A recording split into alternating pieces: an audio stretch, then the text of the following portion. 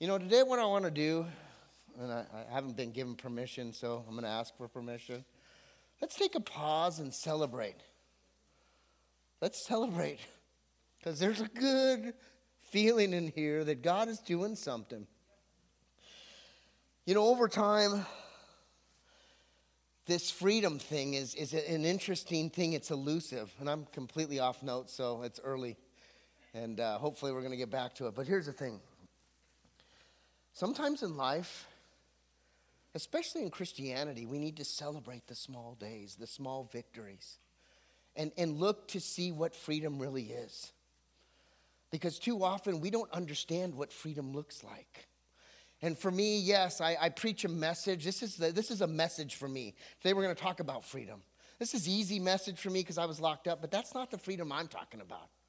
It's the dark stuff. It's the deep stuff. It's the things that have held me captive before I was locked up, but before my life previously in Christ. That's why we're doing this series, Hindsight. And so today, let's take a pause and let's celebrate. Football's on later. It's not that cool, but my team sucks, so we're not in it, so I don't really care.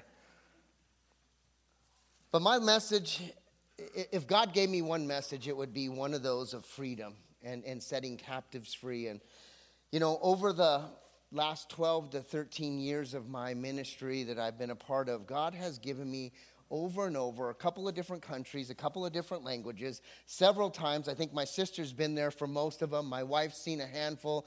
And my friend Cindy, not knowing this, preached the same message to me in the prayer room before the church today. And it's about freedom, because God told me a long time ago what the ministry of Journey and what the ministry of Jeff and what the ministry of this community was going to be about. And there's this moment where Jesus walks into his hometown, and Camarillo's not my hometown. I'm from Santa Barbara, but I lived in Anaheim, but it's now my hometown. And I don't know if you guys have ever seen a Jewish scroll. This is kind of a small one. But Jesus walks into his hometown, and in the Jewish scrolls, you read right to left. And they open up the scroll, and there's 66 chapters, and he finds this place. And he looks to his hometown people, and he reads from Isaiah 61, and he says this. I can't read Hebrew, so I'm going to read it in English for you guys. It says, "The Spirit of the Lord is upon me." And Jesus now says, I am filled with the Spirit, and I'm the answer, and let's celebrate for a moment the freedom that's in the air. He says, because he has anointed me to bring the good news to the poor. Those that are poor in spirit, those that are lost, that need a Savior, he has anointed Jesus and us who follow Jesus to preach this good news, to give it away. He says, he has sent me to proclaim freedom for the prisoners and the recovery of the sight for the blind. Sorry, I jacked that one up. To set the oppressed free and to proclaim the year of the Lord's favor. I've seen this continually prayed over me, and this is continually prayed over for our church, because freedom is here, and our job is to give that good news that Jesus died and rose again so that I may have freedom. And because of his death and his resurrection, I experience it and I give it away. And that's really the message today. Hopefully that makes sense to you. This is a huge part of the gospel. I've talked about it several times. If Jesus Christ Incorporated was battling Amazon right now, these would be his mission statement. He came into the world to love them, but as he's loving them, he's releasing people. Do you know what freedom is? Hopefully we get back here. You know what freedom is?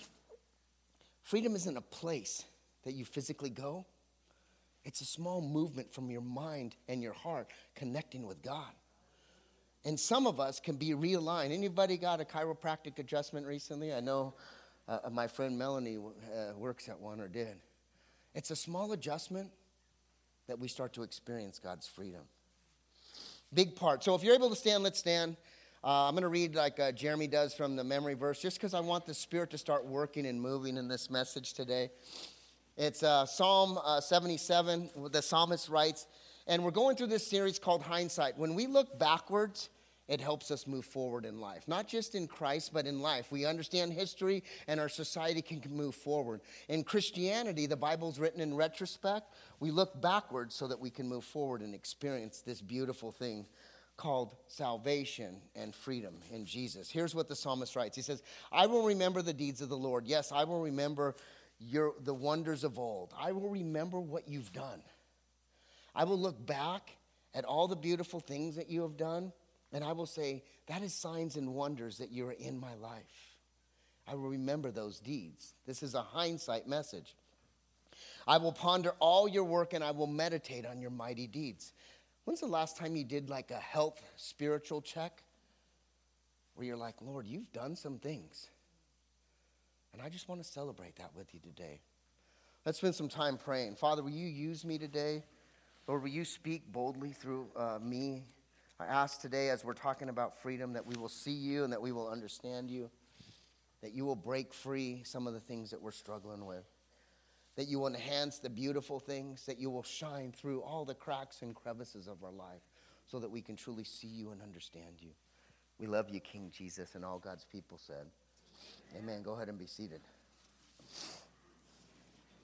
True freedom is something that I've been seeking for a long time in my life. Long before I became a Christian, long before that, there was something off in my life, and I was seeking it through many different ways. As a young kid, we seek it through sports and girls and relationships and haircuts and whatever, and then you get into your younger, older days of 19, 20, 30, and you seek it me through drugs and alcohol and partying and trying to be at the most amazing places in life at the right time, Super Bowl Sunday in San Diego, and just trying to chase all the things of the world, and what happens is it's not freedom, and it's not peace, and it's not fun. It's just what we do. And the only time that I've had true freedom is when I've put my faith and hope in Jesus Christ. So listen, I'm not a poet, but I do occasionally get some stuff, and I wrote a poem today. And it's really the outpouring of my life of seeking freedom in Jesus Christ on the daily, trying to find him in every crack and crevice in my life. And when I do that, I've seen some of the things that's in this poem in your life and in my life, and so here it is. It's called True Freedom.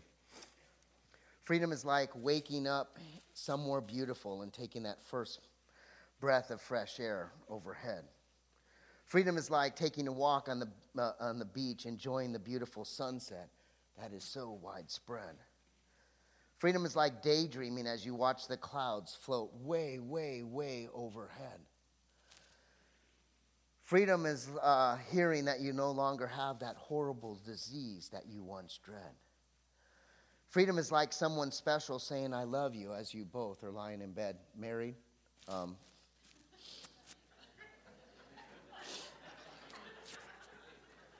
Jeremy told me I had to put that in parentheses, so.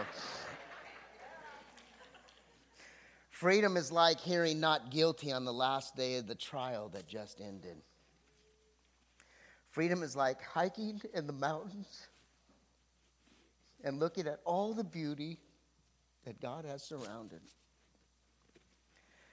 Freedom is when you've been on a boat tossing and turning and feeling sick, and finally you're grounded. I'm not seaworthy at all.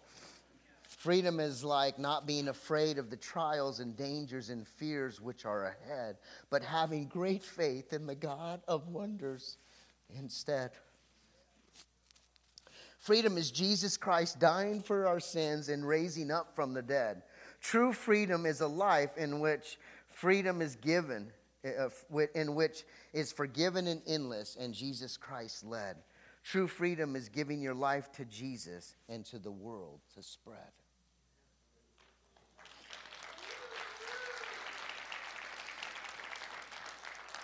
When we understand some of those moments of freedom, it's not a hard place to find. It's a place in your heart where you say, this is something I need to celebrate. And we're going to do that today as we go through some text. You know that freedom isn't for everybody? I don't know why. Have you like the basic plan? You know, you go into a place and do you want the basic plan or do you want that ultra mega plan? Right? And I'm kind of cheap, so I'm always like, well, what's the basic have to offer? And I act like I'm really interested. The truth, I'm going to get the basic one anyways. But some people want the ultra mega special.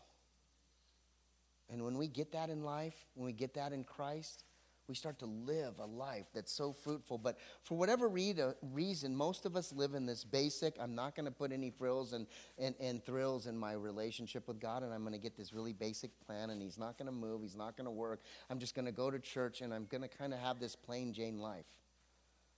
In Christ, going to go to heaven. It's not bad. But I always want the mega special altar deal. And so today we're going to walk over there today with me. Will you join me as we walk over there? We're doing this series in hindsight. We got to look backwards to move forward. That's why we have history books. That's why we have textbooks. That's how the Bible's written. You got to look backwards to see the hand of God so that you can move forward. Many of us are in this basic plan. Most of us are believers, and we're trying to get to the other side. And today we're going to take a journey over, as the Apostle Paul teaches us, about freedom and slave to life and to this world. I want to talk about gravity.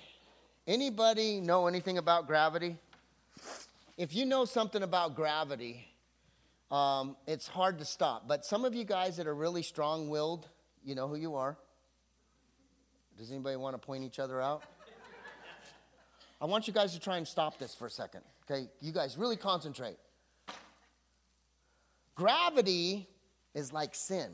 We were at a meeting with the pastors the other day. Me and Jeremy and Dustin were at his house, and we were all talking, and Jeff Barnett, who was singing, says, gravity's like sin, and it really makes sense. It's this invisible force, and if we all stood up and we tried to jump and touch the ceiling, somebody like me gets about this high off the ground, but the best athlete, and there's probably somewhere in this area, they might get a foot or two, but the truth is we're not going to touch the ceiling.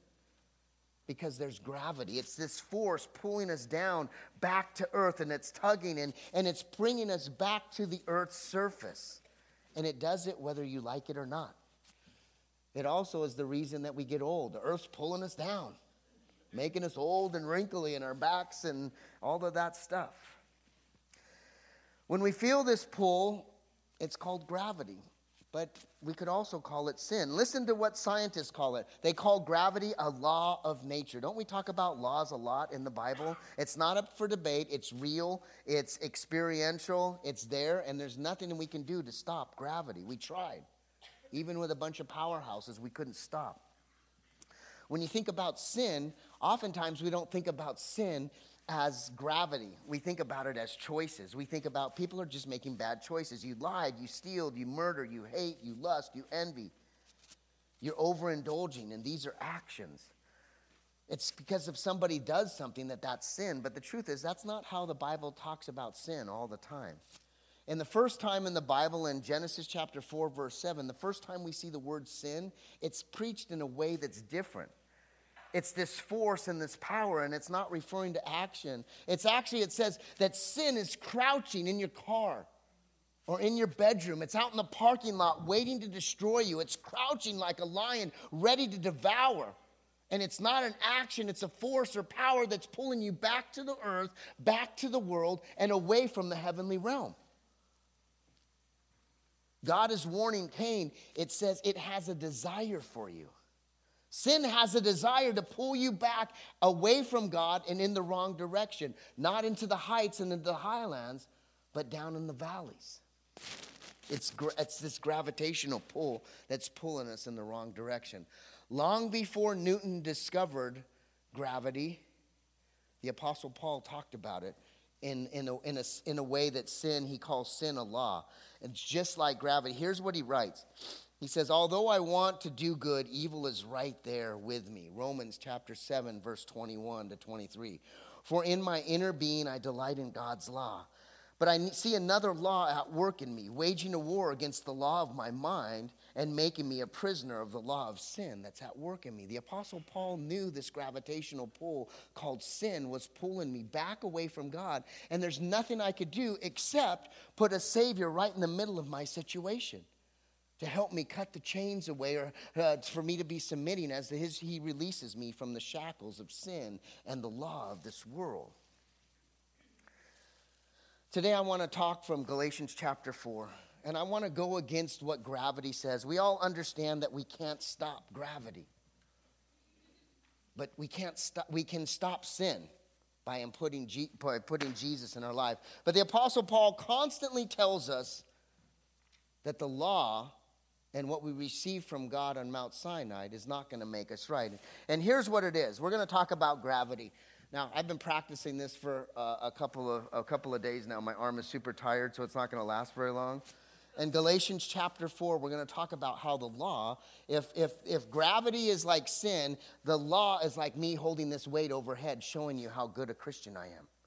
This is only 10 pounds. My arm's going to last about 30 more seconds. And that's if I really try. Galatians chapter 4, the Apostle Paul is preaching about adoption and freedom in Jesus, having this relationship called Abba Father. And then he starts to rebuke the church. Why are you going backwards and yoking yourself with this law, trying to show the world that you are trying to fight gravity, sin, by holding up this weight? And then he starts to appeal to them. Don't you remember when I was there, you guys loved me? He says, you would even have taken your eyes out for me, he says, kind of gory. And then he says, but now I want to tell you a story to help you understand it. I can't do it anymore, sorry. It's like a father. The Apostle Paul is like a stern father. Remember those stern father days? And he's telling you, I need you to do this. You can't live like that anymore. And then he's pleading with his child. And then he's like, okay, let me tell you a story of my past. And you're like, oh, no, I've heard this one 27 times, right? That's what the Apostle Paul's doing. He's going to tell us a story. So I'm going to just open up the Bible. We're going to read from Galatians chapter 4. And we're going to watch God work. And here's what it says. And I'm supposed to be holding this up. I'm like, seriously, my arm can't take it anymore. Galatians chapter 4, verse 21. Tell me, you who want to live under the law, do you know what the law actually says? Do you realize that this is me showing you how strong I am in the Lord? And the truth is, this is not what God wants. He doesn't want me to show you how strong I am and that I can fight gravity. He wants me to put the weight down, and he wants me to ask you, do you know what the law says and how it has an impact in your life? Do you realize it's binding you up and it's destroying your walk with Jesus Christ? Do you remember those days? We talk a lot about this. Do you remember the days that you were a Christian and you first accepted the Lord and how excited you were? How you would go out and tell everybody, I believe in Jesus, come to my church, and you would invite anybody and everybody. Come to this, come to that, and you would tell everybody about Jesus and that they need to know Jesus and that they need to read their Bible. But you know what happens over time? Christians have our own laws. And we start to become Pharisees in our own way, even though it's not what the gospel tells us. And the Apostle Paul is saying the same thing. He's like, why are you guys lifting the weight of the law back up into your church? Why are you going backwards in hindsight thinking that that's the best way to connect to God?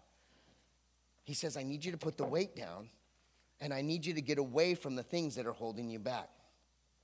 Have you ever heard of the thing called the so-called Christian etiquette? When you become a believer, the first couple years, you're just telling anybody and everybody, and you don't realize that you shouldn't be doing that. So all of a sudden, churches grow off those young people in Christ because they tell everybody. But as we get more mature and more seasoned, we don't worship like we used to. We don't dance like we used to. We kind of sit back and look like a healthy Sunday go meeting Christian. The first part of the message is we all have a legal list or a legalism mindset. We all want a set of rules. If you came to Journey and you said, here's Jeff's 10 rules of good Christianity, go to church, serve, tithe, pray for others, be a part of the kingdom of God, preach the gospel, whatever my list was, you would sit back and you would measure your walk with me, going, yes, I did this, this, and this all month. I must be a good Christian. We all have a list. Anybody love the syllabus in school? Why? I don't get that. I have never understood that. I'm like, okay, I need to be there in 4 weeks and 6 weeks, and I throw the paper away. I don't know. That's the kind of, my girls, they map it out. Okay, on this day, I'm going to be doing homework. I'm like, are you crazy? But we have this list, and we would feel comfortable with this list in our life. And here's what happens. We come to this place in church, and it's really not Journey, but let me put this list up that we found online. It's called So-Called Christian Etiquette. You believe in Jesus, and all of a sudden the world, especially in the Bible Belt, this is more the Bible Belt, probably not Journey and not California, but here's what it says. You dress a certain way, the Sunday best. Southern California is like, come as you are. Just come. I don't care what you wear. Just come, put your pajamas on, make sure they're appropriate, and come to church.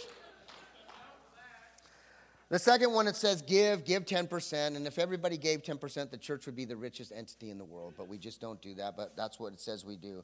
We need to read religiously. And here's the thing. I preach. I read the Bible every day. I'm not telling you to read the Bible every day. But when you do, your life changes and you find freedom in Jesus Christ. But we teach and talk about reading religiously.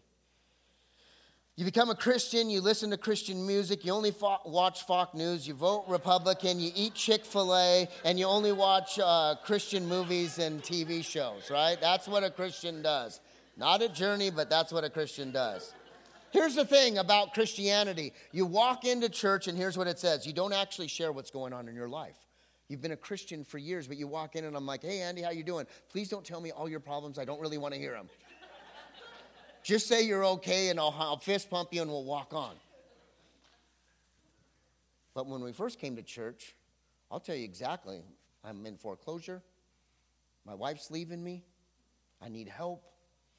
And they're like, stay away from that, brother. He's going to tell you the truth.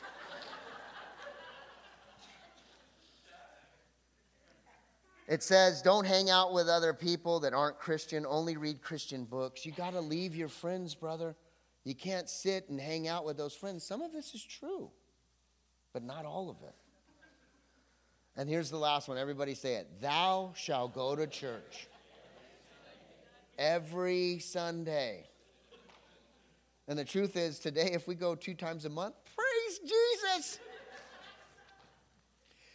We have these things called Christian etiquette, and they're these laws that we put upon Christians. We become Christian Pharisees. You see that person dancing and singing because they've just experienced Jesus, and then a couple of years later, you're like, don't do that. You got to be part of the group. Well, sometimes the group is weighing us down, and we're not experiencing the freedom that Christ has in us. Does that make sense? So now we see the problem. Paul's kind of outlining the problem. Do you want to live under the law? Do you know what the law says? Do you think this actually is going to make your life better? And the Apostle Paul then gives us this passage to help us understand. He says, the scripture says that Abraham had 2 sons, one from a slave wife and one from a freeborn wife. The son of a slave wife was born in human attempt to bring about the fulfillment of God's promise. But the son of the freeborn wife was born as God's own fulfillment of his own promise. We've got the human way and we got the God way. Who likes the muscle things? Really? Thanks, Ed. 2 people. I've seen you all work over here for sure. There's a human way and there's a God way. What's the easier way for us? Well, yeah, God. Oh, you guys are such good Christians. God's way, of course. I'd never try and do anything on my own. I just sit and wait. Lord, speak. Should I get a cheeseburger or not? God's like, go get a salad. But I'm in the line. What am I going to do? I don't know where this is coming from. I got to focus.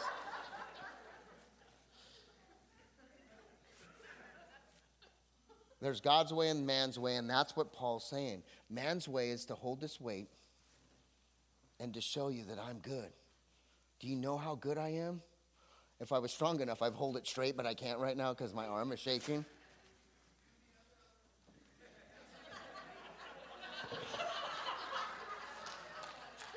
Another man's way situation over there. Verse 24, it says, these 2 women serve as an illustration of God's 2 covenants. God has 2 covenants. He's got the law and he's got the grace covenant. Too often, man's way is following this legal way, this legal pathway. I want to know the rules and I want to follow just within the rules. Or do I want to follow the grace of God and wait on God? The first woman, Hagar, represents Mount Sinai, where people received the law that enslaved them. Now, the law didn't enslave them. People enslaved them. And now in Jerusalem, it's like Mount Sinai in Arabia because she and her children live in slavery to the law. But the other woman, Sarah, represents this new law or this new way, the heavenly Jerusalem. This is the new Jerusalem. This is a new place of freedom. She's a free woman, and she is our mother. And this is referring to the promise from her husband in Genesis chapter 12. That he is going to be the father of many nations, and she is going to be the mother of that child, and that child is going to be the mother of many nations. Here we see the Apostle Paul give us what we call a dichotomy. It's a parallel between good and evil. A dichotomy is two things the opposite. Jesus used a lot of teaching that way, parables and images to help us understand these two things. And here's a list of some of them there. The word here is an allegory. It's an illustration to teach us. And here's what the Apostle Paul here's what Jesus kind of talks about. Light and darkness is a dichotomy. Sinner, saint, proud, humble, wheat, tares, foolish, wise, goat, sheeps. And finally, today we're talking about, are you a slave or are you really living in freedom? These are the things that we're dealing with. It's not there yet. We'll be there in a second. Here's what we're seeing with the Apostle Paul. He's trying to give us an illustration. He's trying to bring two different people and show in hindsight what that looks like to us today. And he was talking to this church just like he's talking to Journey the Church in 2020. Paul is emphasizing that the gospel is about freedom. It's not about rules and regulations. You come to church and you aren't handed a weight saying, here's how you live a good life for Jesus Christ. But that's what we do because we want to yoke people to look and act like the way that we are, and then we limit their freedom. And it's like putting a blanket on the Holy Spirit. It's like squelching the work of God because we're too embarrassed to live like they are, free in Jesus Christ. The law doesn't free us. The law was given to man for a different purpose. It doesn't free us. All it does is enslave us because it's not what God's meaning was of the law. And when it came down from the mountain, it was meant for a different purpose. It doesn't mean that the law's bad. It means man didn't understand what God was giving them. And it became a stumbling block for all of mankind, and especially for the Israelites. Instead of using it to find out that we were sinners, we used it to show my right relationship with God. That's what they did for the law. Instead of saying, oh, I have sin in my life and I need help and I need a Savior and that I just need some sort of righteousness in my life, they started to hold up the weight of the law and tried to walk in this world holding up this weight. So as I read the Bible, the first thing that pops into my mind when I'm reading this and I'm looking at the illustration, am I really free or am I bound up in some sort of slavery to this world and to this life? Even though I read the text, even though I claim Christianity, am I really free? Or are there some places that are strongholds that got me bound up? This week, Jeremy really gave a great message. Not that he didn't give a normal great message, but on Wednesday, we meet here on Wednesday at Round Tables, and he was talking about sin, and sin was like us carrying this dead person on your back the whole life. And he was talking about some morbid stuff. It was pretty gross, actually. Like we're carrying corpses, and he looked up online, people carrying corpses around, and you'd be shocked how many people have corpses at their house. If you're here today, welcome. We're grateful that you're here. But he's talking about walking with this corpse on their back, and at the last verse in Romans chapter 6, here's what it says. Sin is no longer your master, for you no longer live under the requirements of the law. I no longer have to hold the law up. When Christ comes into the world, it changes. It says, instead, you live under the freedom of God's grace. Here's the thing. When the Apostle Paul talks about the law, he's talking about the books of the Torah, the 5 books in the beginning of the Bible. Now, there are some sections that talk about a lot of law, but when he's talking about the law, he's talking about these 5 books and how these 5 books are a way to point out that we are a sinner, and these people started to put them as a yoke of slavery. Those 5 books never promote God's righteousness by following them. Man made those things up to think that's the way that we should honor God. Romans 6:16 says this, don't you realize that you become a slave to whatever you choose to obey? This is what we'll be teaching this week. It says you can be a slave to sin, which leads you to death, or you can choose to obey God, which leads to right living. Thank God. Let's celebrate for a moment. Thank God we don't have to do that. Once we were a slave to sins, but now you who wholeheartedly obey, this teaching is given to you. Now you are freedom from slavery of sin, and you become a slave to this right living. You no longer are bound to this way of life. So there's 2 types of slaves. There's one slave that's sold into it and bound to it, and we're a slave to sin. There's another one that says, my master is so good that I want to follow him. I want to serve with him. I'm going to put a earring in and say, I'm going to follow you the rest of my life. One's bound, one's free to choose. And that's what he's talking about here. The law, by me holding this up, the law couldn't create a wicked, corrupt heart, a sinful heart, right. The law can't do it. And the Apostle Paul is telling us, why do you continue to fight against gravity? The law can't create a wicked, corrupt heart right with God.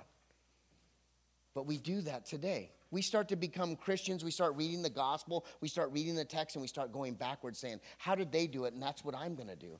But the Apostle Paul constantly in Romans and Galatians is talking about freedom.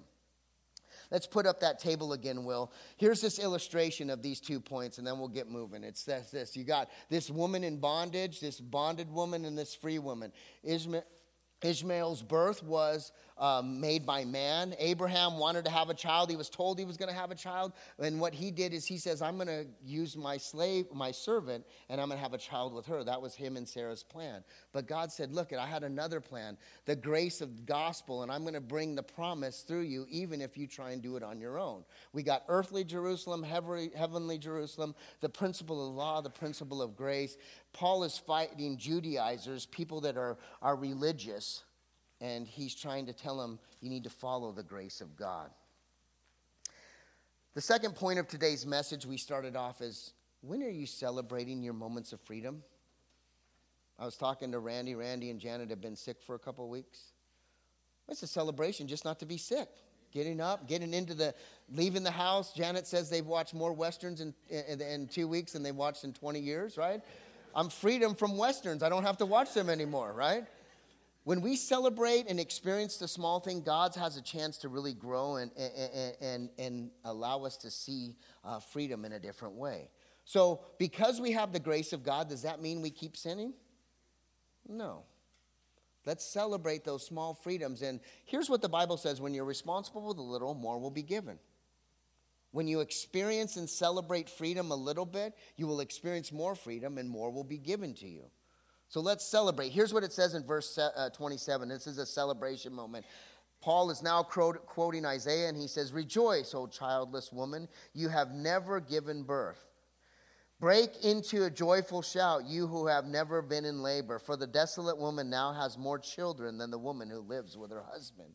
Here we see this moment where the Apostle Paul quotes a place that this woman is going to be heralded for eternity, because she now was 99 having a child. Even though she mocked and laughed and they tried to do it a human way, God still uses her to fulfill his plan and his promise.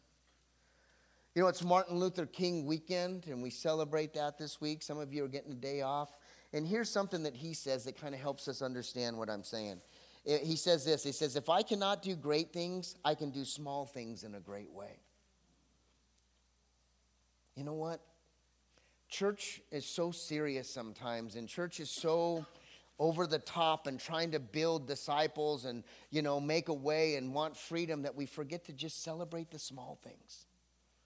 You know what I've done in my life? I've done a few small things correctly.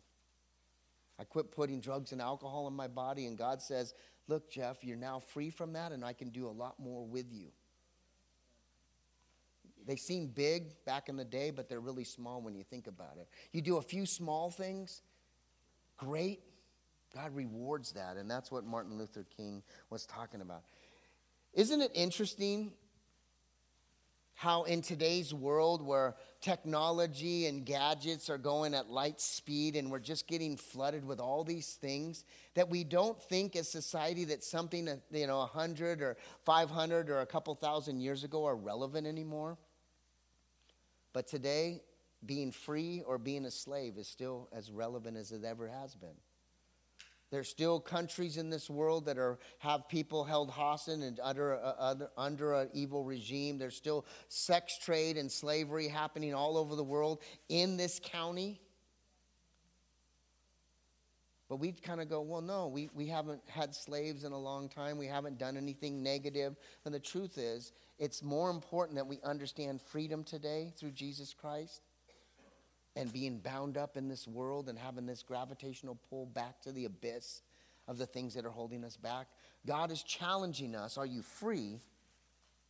Or are you still bound up in some sort of Christian religiosity or mindset that's holding you back from the grace of God? No matter what time or culture or race, that we have in this world, there's still slave and free is a very relevant term. Most of the things that we need to become free of are free from oppression, disease, addiction, depression, fear, and failure.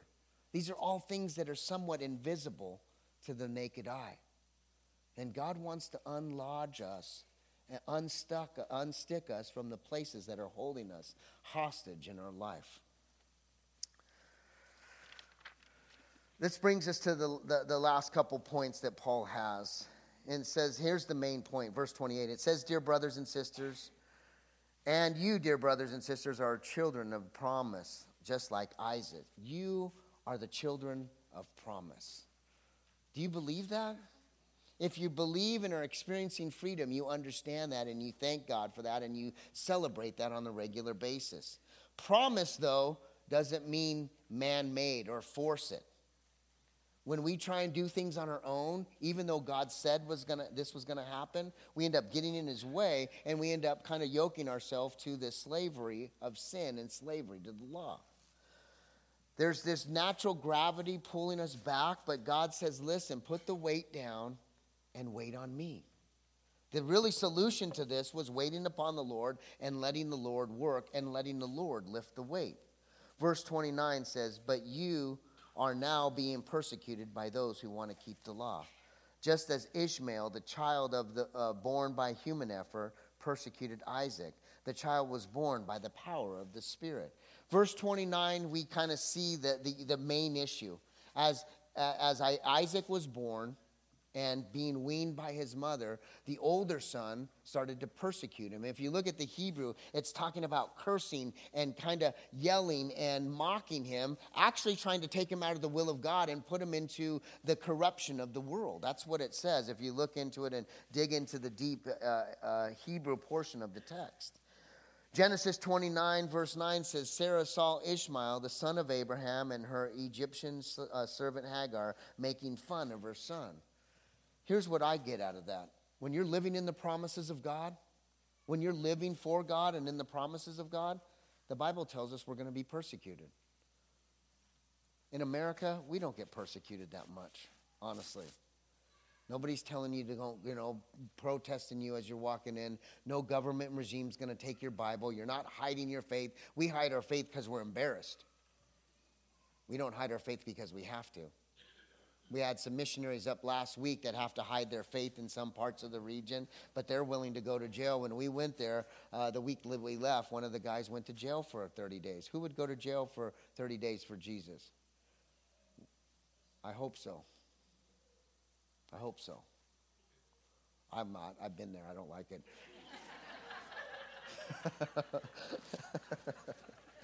Man, I got to get focused and here's what happens on why we get persecuted. Today in Christianity, we have this people flexing their muscle going, look how good a Christian I am. Look at the muscles that I have in Christ. What are you doing? Why are you living that way? Why aren't you holding the weight of the world upon your shoulders? Too often we are being persecuted by other people that want to say, look at me. Look at how I'm living my life. They're flexing their muscles. Humanity and sin wants to flex his muscle so that you look weak and small. And so then we don't promote the gospel. We don't promote Jesus Christ. What we do is we cower and we don't tell anybody at work.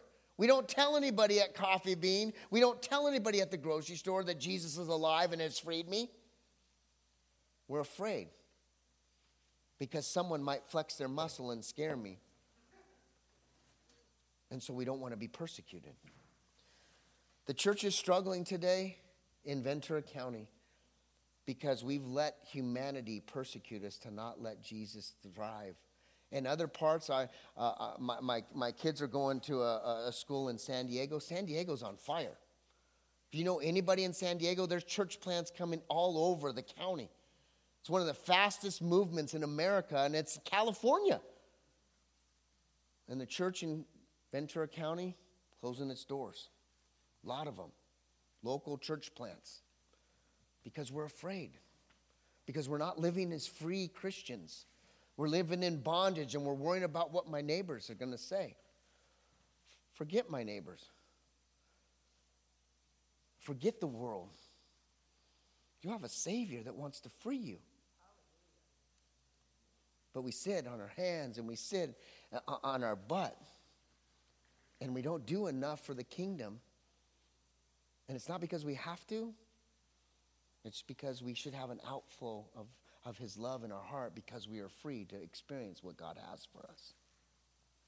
Verse 30 says, but what do the scriptures say about this? Get rid of the slave and her son, for the son of the slave will not share in the inheritance of the free woman. Here's the thing.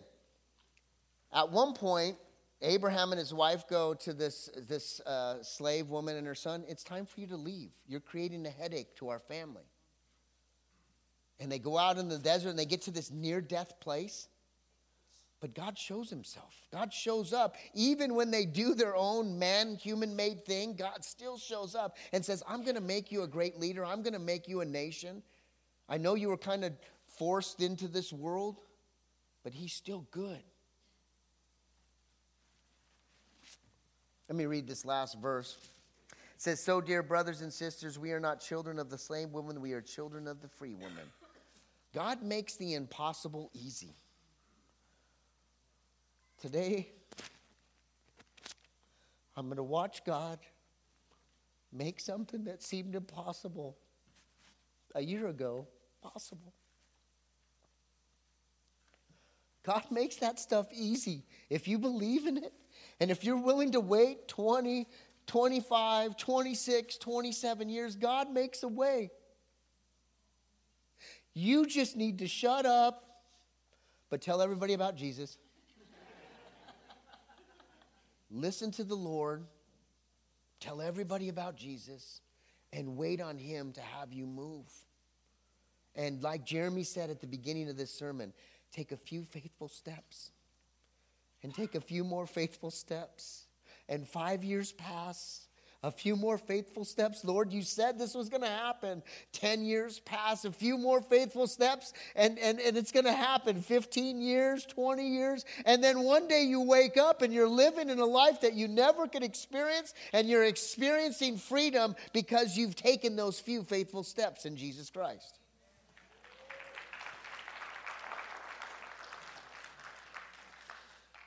We expect a story like this to end badly. That the slave son, because he's evil and was done man-made, that he would die, and and then the good kid would rise, and there's like Luke Skywalker and Darth Vader. But it doesn't happen. Our God is good. Our God kind of is so good it's annoying sometimes. He loves the people that are my enemies. He loves the people that hate my religion. He loves the people that mock at me for having a bumper sticker about church. He loves the people that are bombing innocent lives. He loves the people that are raping and molesting and destroying humanity. He loves the people that are putting people into sex trade. Why? Because he's a God of love. And he wants to move in their life to bring them into the kingdom of God. And we aren't slaves to that. We need to understand that he is a God of love, and he loves the people even that I struggle to love. But he does it for the good of humanity, because he knows one of them is going to cross that line of faith today. And they're going to start living a life of good. And then just a little bit of good is a moment to celebrate freedom.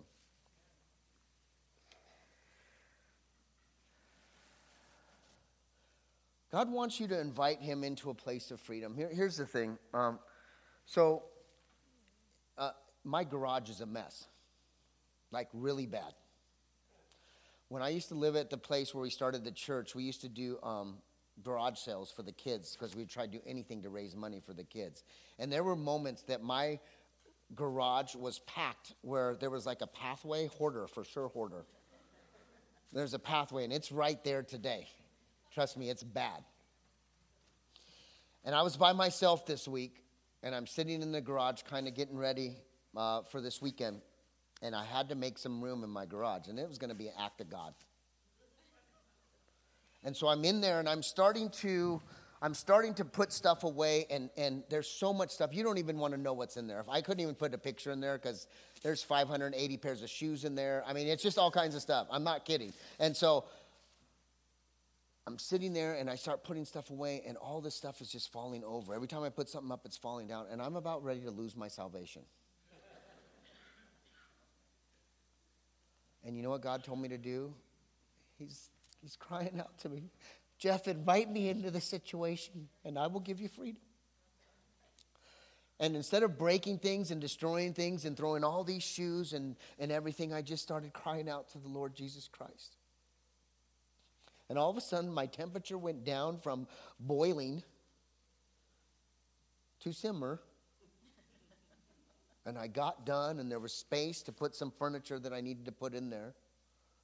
But it's because I celebrated him and I invited him in. And for that moment, that's freedom. The normal human self, I'm breaking stuff with a bat and throwing it away and destroying things and then going, I don't know how that broke, Liz. I don't know how that broke. I don't know.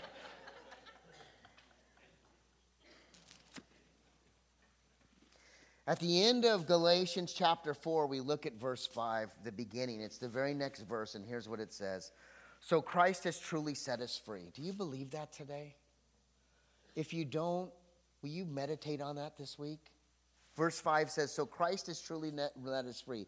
Now make sure that you stay free and don't tie yourself into the slavery of the law. Christ has lifted the weight, and he's doing this and doing push-ups holding this thing up. I got to do it in the other arm, man. That arm certainly. And he's saying, you no longer need to hold on to this. The law's not going to help you. The only thing that can help you is me. Don't bind yourself up, Christians, into the old ways thinking that's going to make your life better. Verse 5 says, a little bit later, Galatians 5, but we who live by the Spirit eagerly wait to receive by faith the righteousness that God has promised.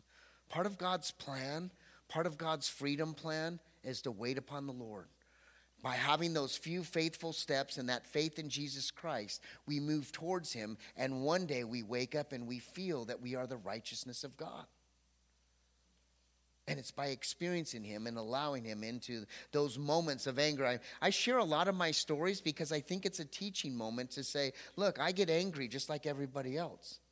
And the only thing that gives me freedom is crying out to the Lord. And then I don't get bound up, and I see the righteousness of God, and I see his glory, and I use it as a moment, as a teaching moment for myself, and maybe a teaching moment for you. Here's the last point of today's message, is to pay it forward.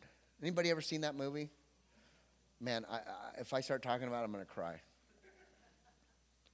That movie's changed my life.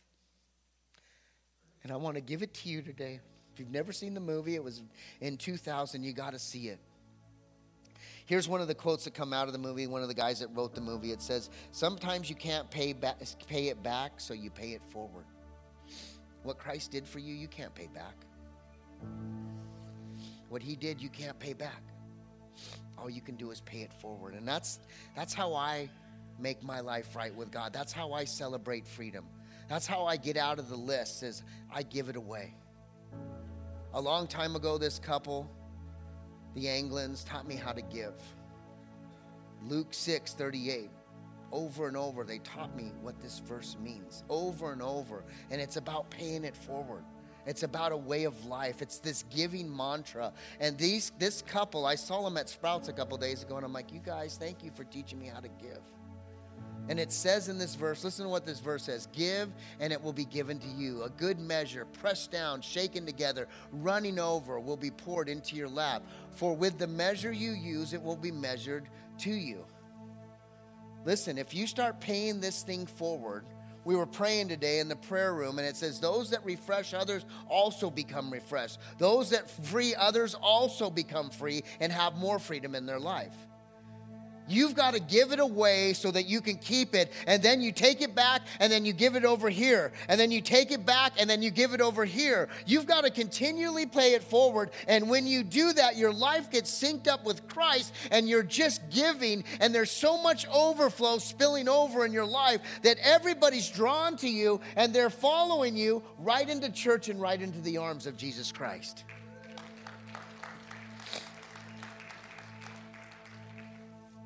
We need to give. We need to pay it forward. We need to experience that moment of freedom. That moment of lying in bed and saying, I love you to that special someone, even though maybe you're angry with them. Letting that go. Inviting Christ in. There's some people that wish they could do that, and they can. There's some people in the church that his wife's in Afghanistan half the year. He would do anything to have her next to him and say, I love you.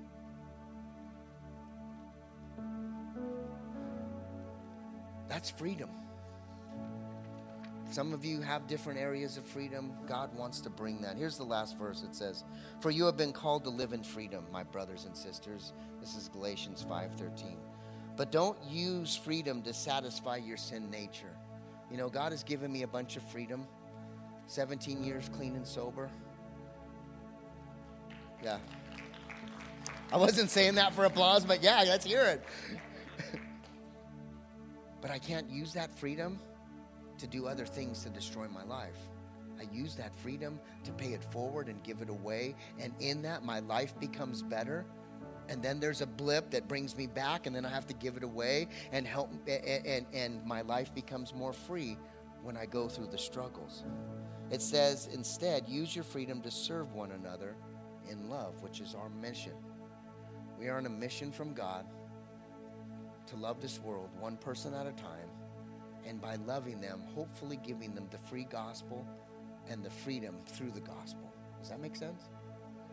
Let's bow our heads and pray. Father, we love you and we praise you. We thank you for who you are. Lord, I pray that you take all these ridiculous things I said and that you will bring them forward and that you will unleash and we will celebrate freedom in you today.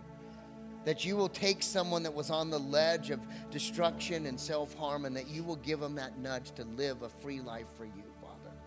That you will take that person and push them into a community group so that they can grow in faith. That you will take that person that's depressed and lonely and that you will give them the strength to reach out and tell another person in this room, I need help. That you will call people up to pray. Lord, that you will just free that one person that needs it today, that is desperate, that's lost. And if you're here today and you don't know Jesus, we want to give you the free grace of Jesus Christ. We want to give you the gift of salvation. And all you have to do is say the prayer that I give, and the Lord hears and saves. If that's you today, here's how it says. Just repeat it with your mouth and believe it in your heart, and you will be saved. Forgive me, Father, for I'm a sinner. I know that you died and you rose again, and forgive me of my sin. Come into my heart, come into my mind, come into my soul, and be my Lord and Savior. Anoint me with your Holy Spirit and teach me how to be free in you, Jesus Christ. I love you, Lord. In Jesus' name, amen.